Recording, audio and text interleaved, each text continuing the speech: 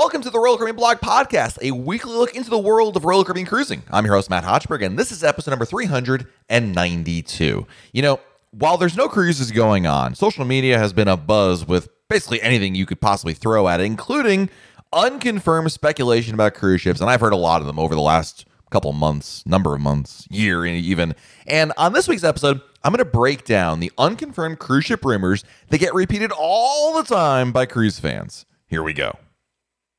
So this week, I wanted to talk about something that always gets me either rolling my eyes, shaking my fist angrily, or grinding my teeth as I read unfounded speculation that people pass off as basically facts now. Whereas, it's not just that they're rumors. People really, truly believe this. And the issue is, what one person's guess turns into this assumption that is going to be the case. And listen, sometimes guesses are right, but in a lot of cases, they're not. But more importantly, spreading guesses as fact is a mistake because it's misleading a lot of people out there. And there's a lot of different opinions going on right now about where cruising is going, where it'll be, what will or will not be implemented. And I get that. It's ripe discussion.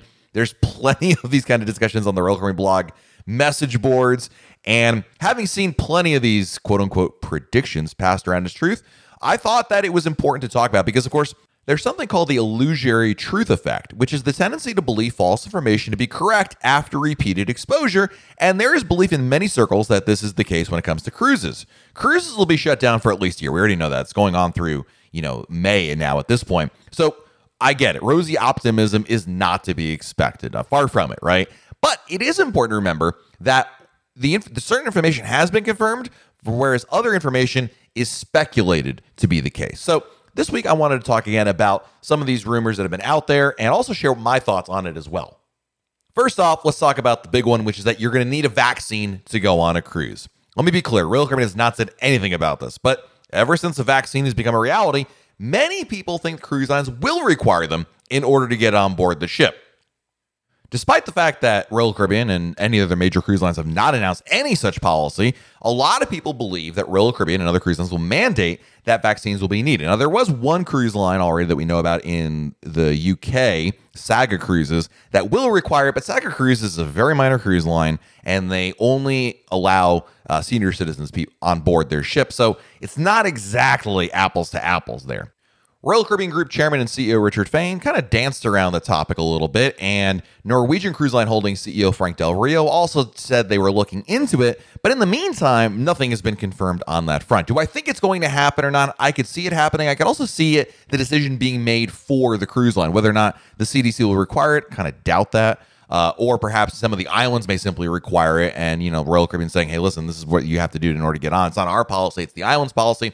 Who knows? But I think at this point, here as we record this episode for early February, the rollout of the vaccine is still a long ways away to get critical mass, right? And you've got the business practices augmented with, of course, the science behind it and the global health behind it.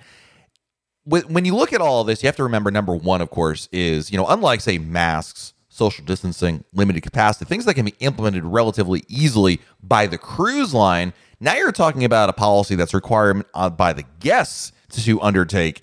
And at this stage, it seems unclear, and I'm not even sure if it's likely. Again, I'm a terrible predictor of these things, but I don't see it happening anytime soon where they're going to require it. Again, I could be totally wrong on this. But in the meantime, nothing's been decided on this. So the idea that they will or they will not is just simply speculation. So keep that in mind. Next, back-to-back cruises won't be allowed. I don't know where this comes from, actually.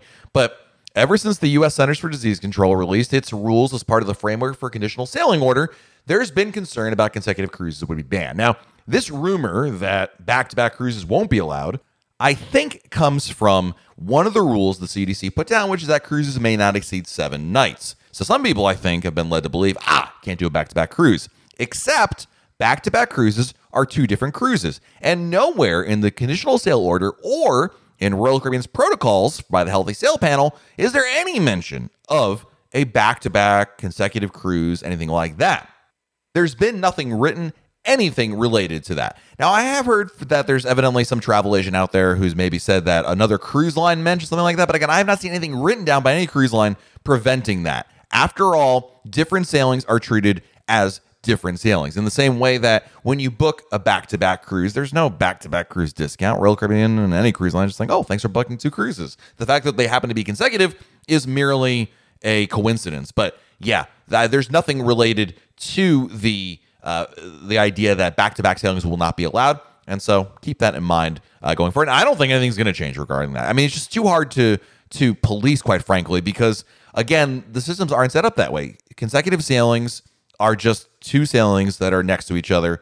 It's not something that, I mean, we're talking number one about the CDC, who, by the way, in the conditional sail order, talks about cruises in length of days, not nights, which is a giant sign of ignorance about how cruises work. But beyond that fact, I just don't think anybody in the CDC is really thinking about consecutive cruises. It's such a minor, small percentage thing that occurs. It's not a big factor. And at the end of the day, if the protocols that are implemented for a sailing work, they're going to work for consecutive cruises as well. So, and don't forget, of course, crew members are on board for consecutive cruises. So the whole idea to me seems silly, but, you know, it's one of those things that gets put out there. So keep that in mind.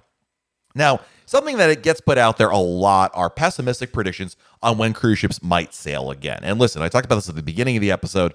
No one knows what the future may hold, right? We've all been over this. And in the absence of cruises, plenty of cruise fans have taken and making predictions about when cruises might actually restart again.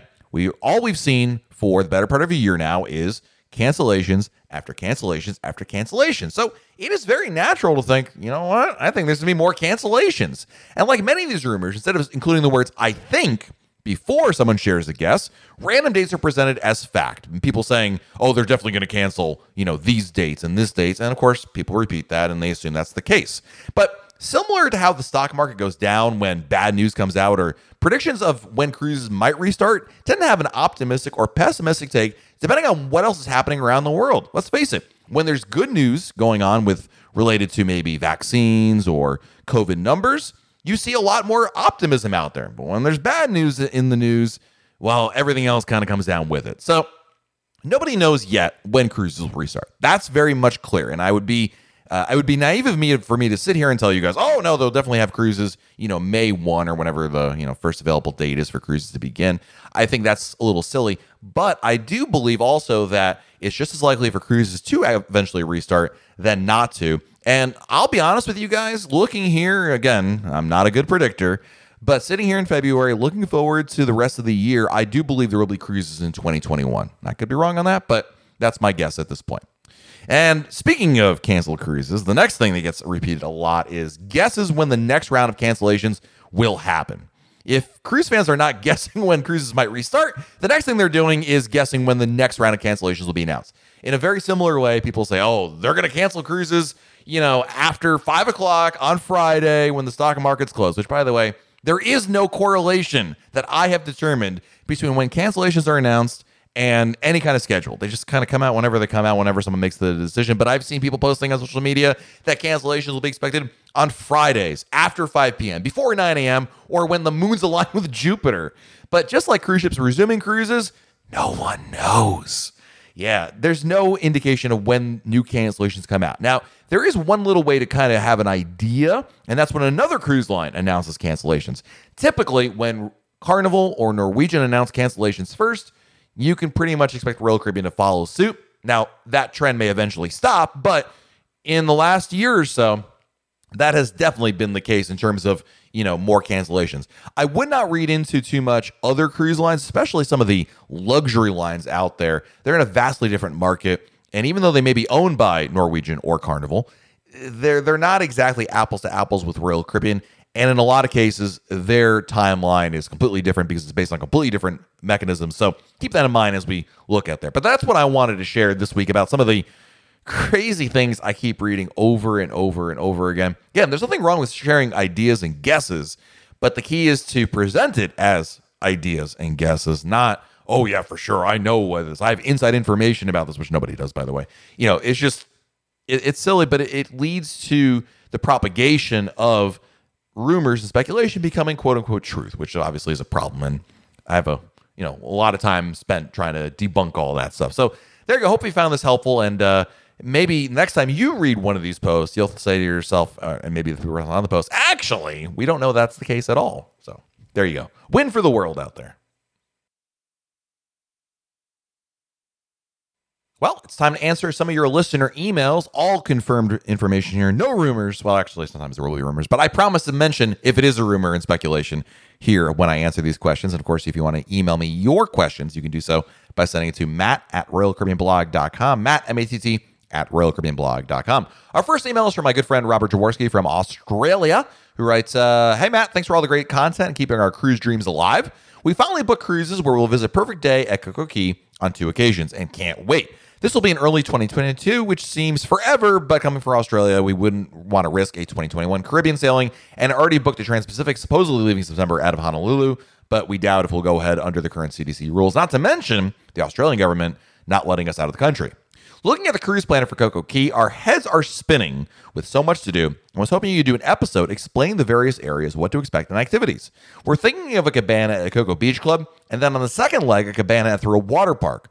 Also, thinking of doing the zip line and air balloon. Is it silly a waste of time with limited time on the island to pay for a cabana and book and queue for an activity like zip lining? Also, we're in our early 50s and traveling by ourselves, so no kids. Is the Thrill Water Park really for kids and possibly a waste for us, or should we look at Chill Island instead? The park looks amazing. We love water slides, except perhaps the tallest one. Let's see. If it was just you and your wife, would you do the water park?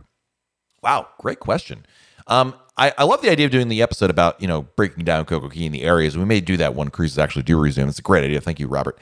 So let's start with I always start with the end of the episode, the end of the question and work backwards. For some reason, it works in my mind. So I don't know. But would me and my wife do the water park on our own without kids? Absolutely. If you've never done it before, it is worth doing. It's not kiddie slides. I mean, there are kiddie slides there as well, but it is well worth it. If you're going to do the water park, though, I would recommend getting a cabana in the water park and not a cabana outside the water park. So they do offer cabanas in the water park, which, by the way, do include admission to the water park. If you're going to get a cabana, if you like the idea of a cabana, it's way better to have it in Thrill Water Park than to do it outside. The reason being logistics. Otherwise, you're just going to be hiking back and forth. But having a cabana in the water park makes it so much worth it. If you're doing the water park, I don't recommend doing anything else. You're just going to be busy doing all the slides. I mean, yeah, you can do it. There is time to do other things. But I feel like if you got the cabana, you're going to enjoy the cabana. Now, if you're saying, Matt, I want to do everything, then I would say forgo the cabana and instead just find a chair somewhere and then just do all the things. The water park, the zip line, the hot air balloon. I mean, you'd be running ragged. I mean, you're going to be doing a lot of stuff. I imagine your day would be getting up early, hitting the slides early in the morning, then going to the wave pool, doing the zip line, back to the wave pool, doing the hot air balloon, coming back for probably a nap, I would imagine, on one of those chairs.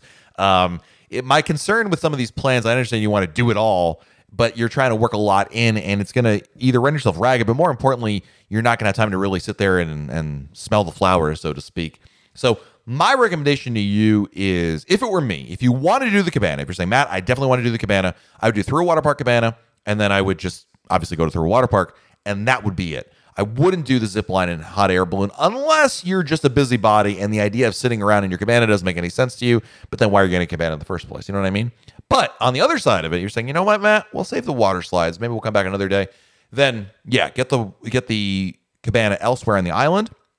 And then working in the zip line and hot air balloon, not bad. I've done both. The hot air balloon is, depending on how long the line is. You get reserved times, obviously, but how long you're waiting on the ground. We're talking about half an hour. Zip line, among the same amount of time. So it's not like this is like a half-day experience by any means. It's just time away doing other things. And it can also get very warm while you're waiting for those kinds of things. So my advice also for doing the zip line or the hot air balloon is maybe do that either at the end of your day or in the beginning of the day.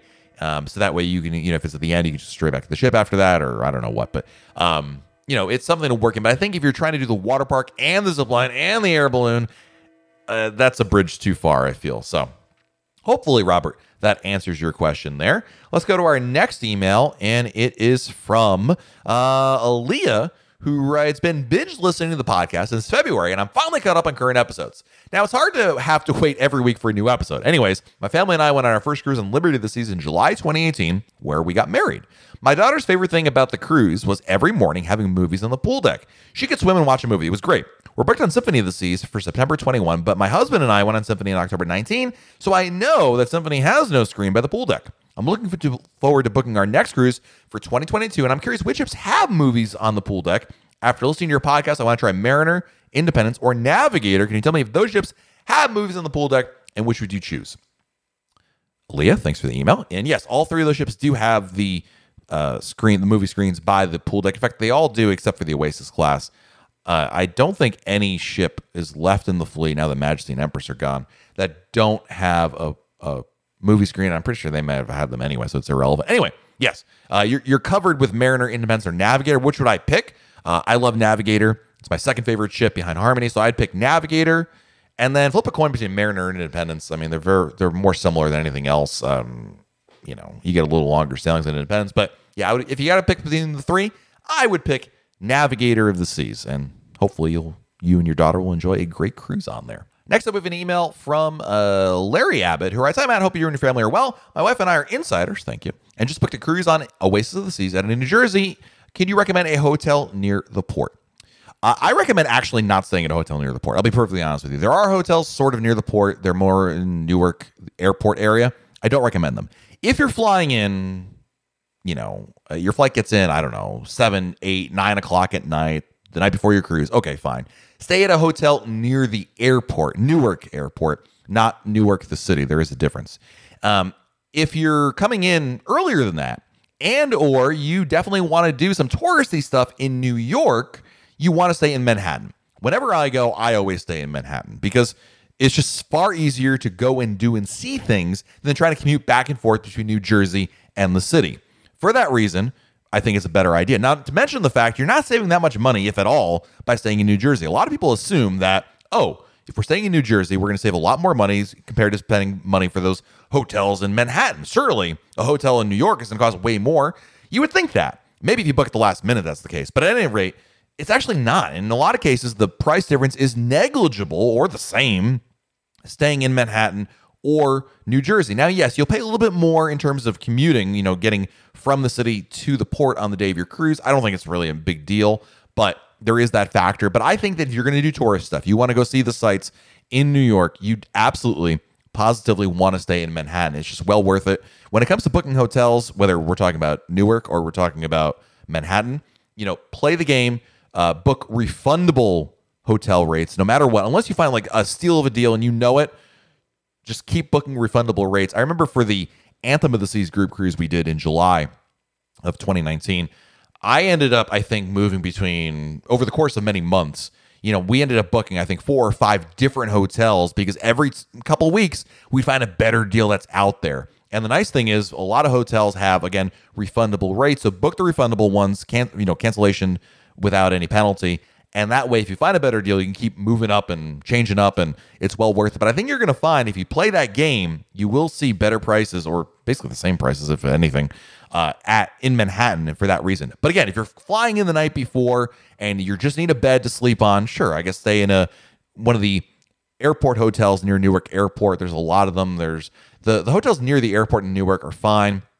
If you're staying in Newark, you've got like a 15-minute commute. You'll still need a taxi. You're not walking to the port by any means, but it's a lot. You don't have to deal with any of the bridge and tunnel traffic coming from Manhattan. But yeah, so hopefully that answers your question there, Larry. It's a good question. Glad you sent it in. Our next email comes to us. Oh, we got another hotel question. It is from Renee. Any suggestions for a decent Fort Lauderdale airport hotel? Good question, Renee.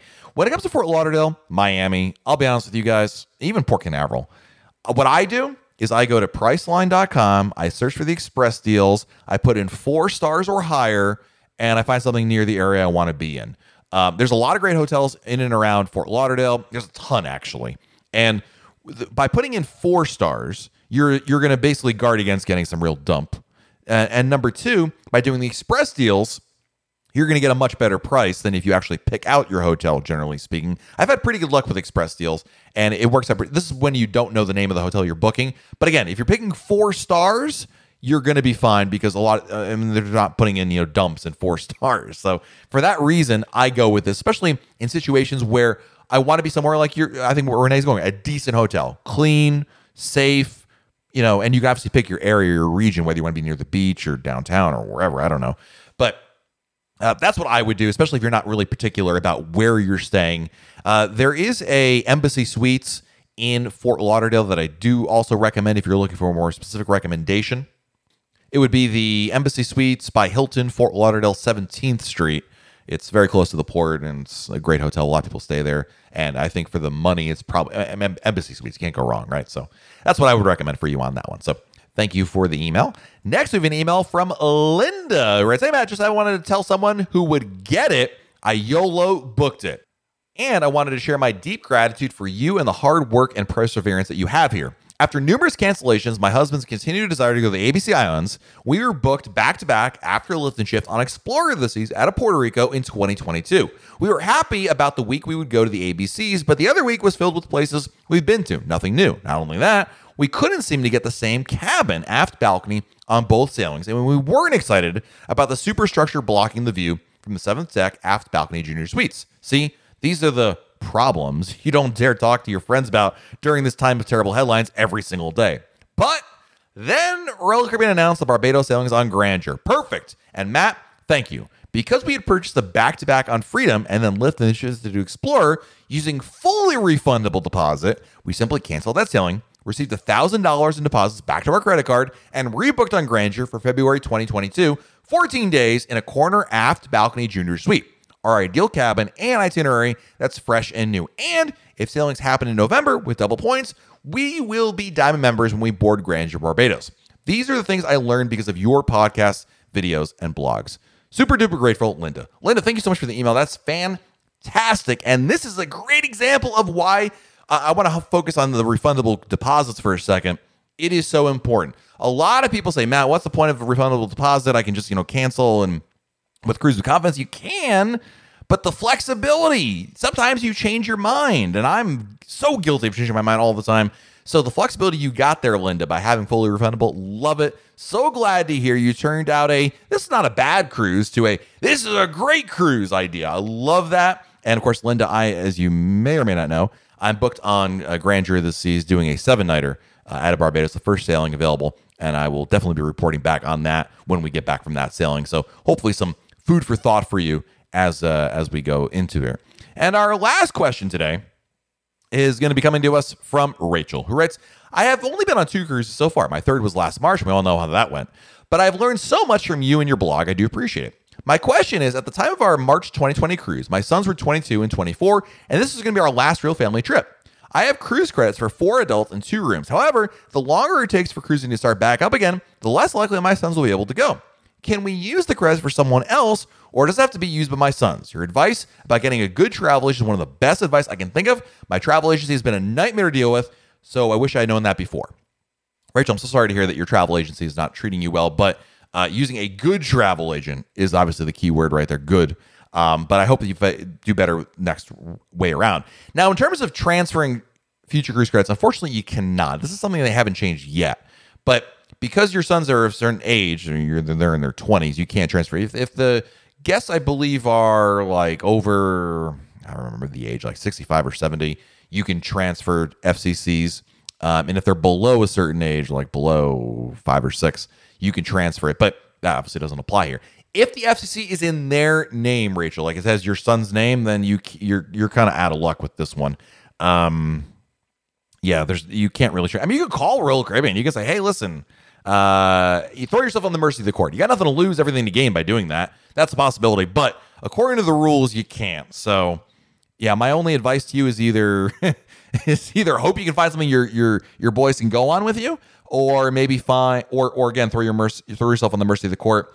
Give them a good story and hope for the best. Sometimes that does work. It's not a tried and true method, but I have heard of sometimes that being the case. It's just you never know. And now the fact that you can combine FCCs as a part of the one of the new policies that just got changed, you might have some luck there. Maybe you book a cruise with your sons on there, combine the FCCs, and then hope nobody notices when the sons don't show up on the cruise. I don't know. That's another possibility as well.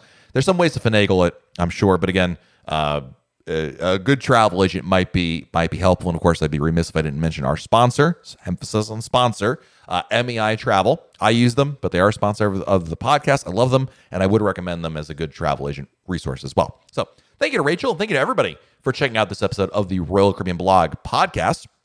If you want to send me your emails, you can do so by sending it to Matt, M-A-T-T, at RoyalCaribbeanBlog.com, Matt at RoyalCaribbeanBlog.com. So until next time, I'm Matt, and we'll talk again real soon.